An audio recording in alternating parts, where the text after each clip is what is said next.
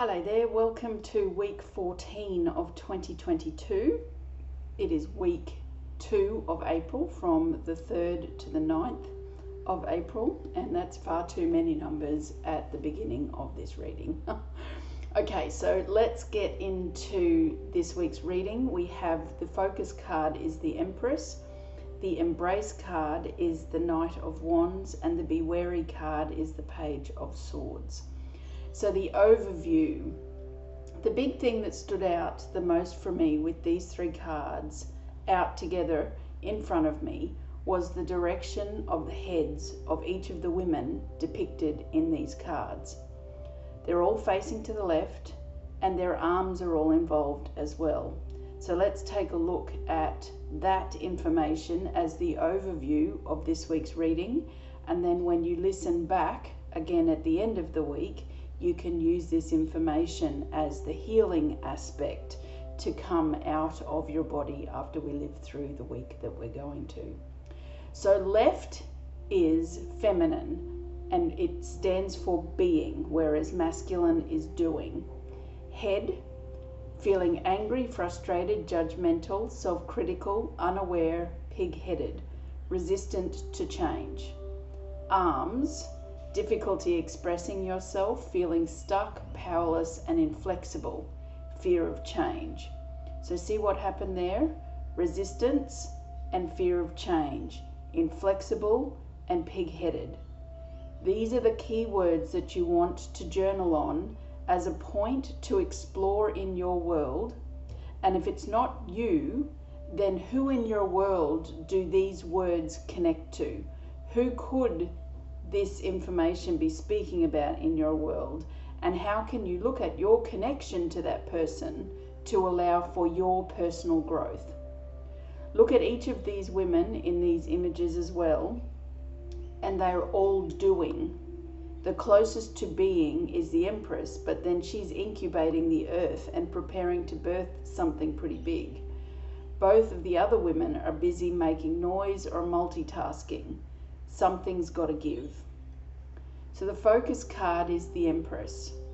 I also noticed on this card the number 3, and what I decided to do was Google the meaning of 3 to see what came up first on the Google search, because I'm a 3 myself. I know what a 3 usually means. It's about self-confidence and showcasing your talents or finding your voice.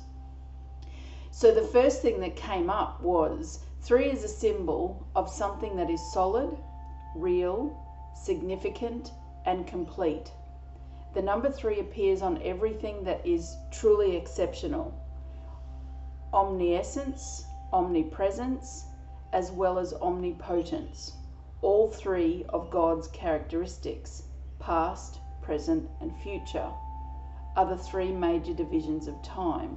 And then in addition, you can look at Mother, Maiden, Crone as well when you're looking at the feminine.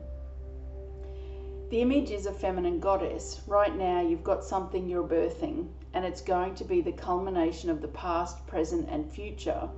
And I'll also go as far to say it's got something to do with family. Now that, as I'm saying this, given what I've shared in the opening email, so if you're not on my list, you should get back onto that list and have a read of what came with this reading in the email, because I referred a lot to stuff associated with my family tree that is associated with an astrological pattern that's showing up for the first time since 1856. You absolutely want to investigate your family tree and have a look at how many generations ago that was, and if you happen to know any birth dates of anybody in your family tree, have a look at when the Jupiter-Neptune conjunction existed in their chart, because when I did that check for myself, a massive aha and end of an era thing has showed itself for me, and it's a very exciting time to be alive. That's why I'm connecting this Empress to the family tree. There's a big healing story available to you right now and it's going to unleash, disconnect, provide a pathway forward to you as we start to build our life going into the new era that we're all currently alive at the beginning of. Embrace. Make some noise. This is where I want you to go with this reading this week. Embrace who you are and what you're passionate about. If your life has been devoid of fun, then this is a strong indicator of it.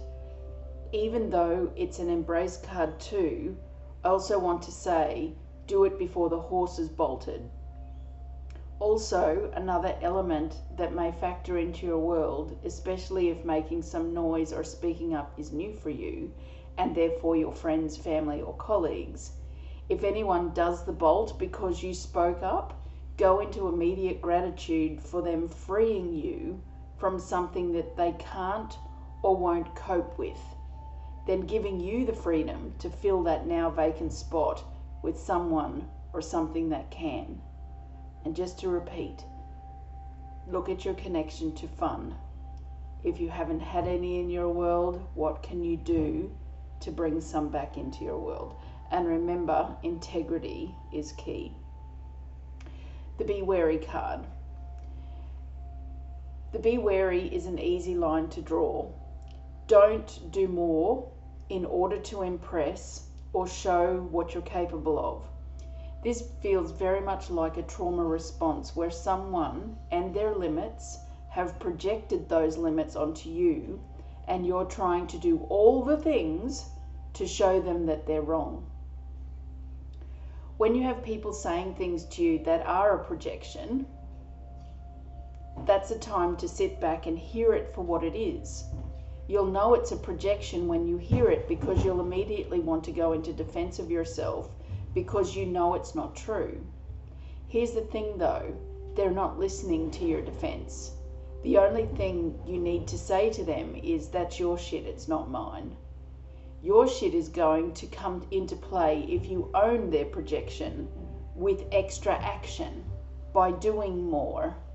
Put everything down, step over the divide, look at them and ask them questions about where that projection has come from.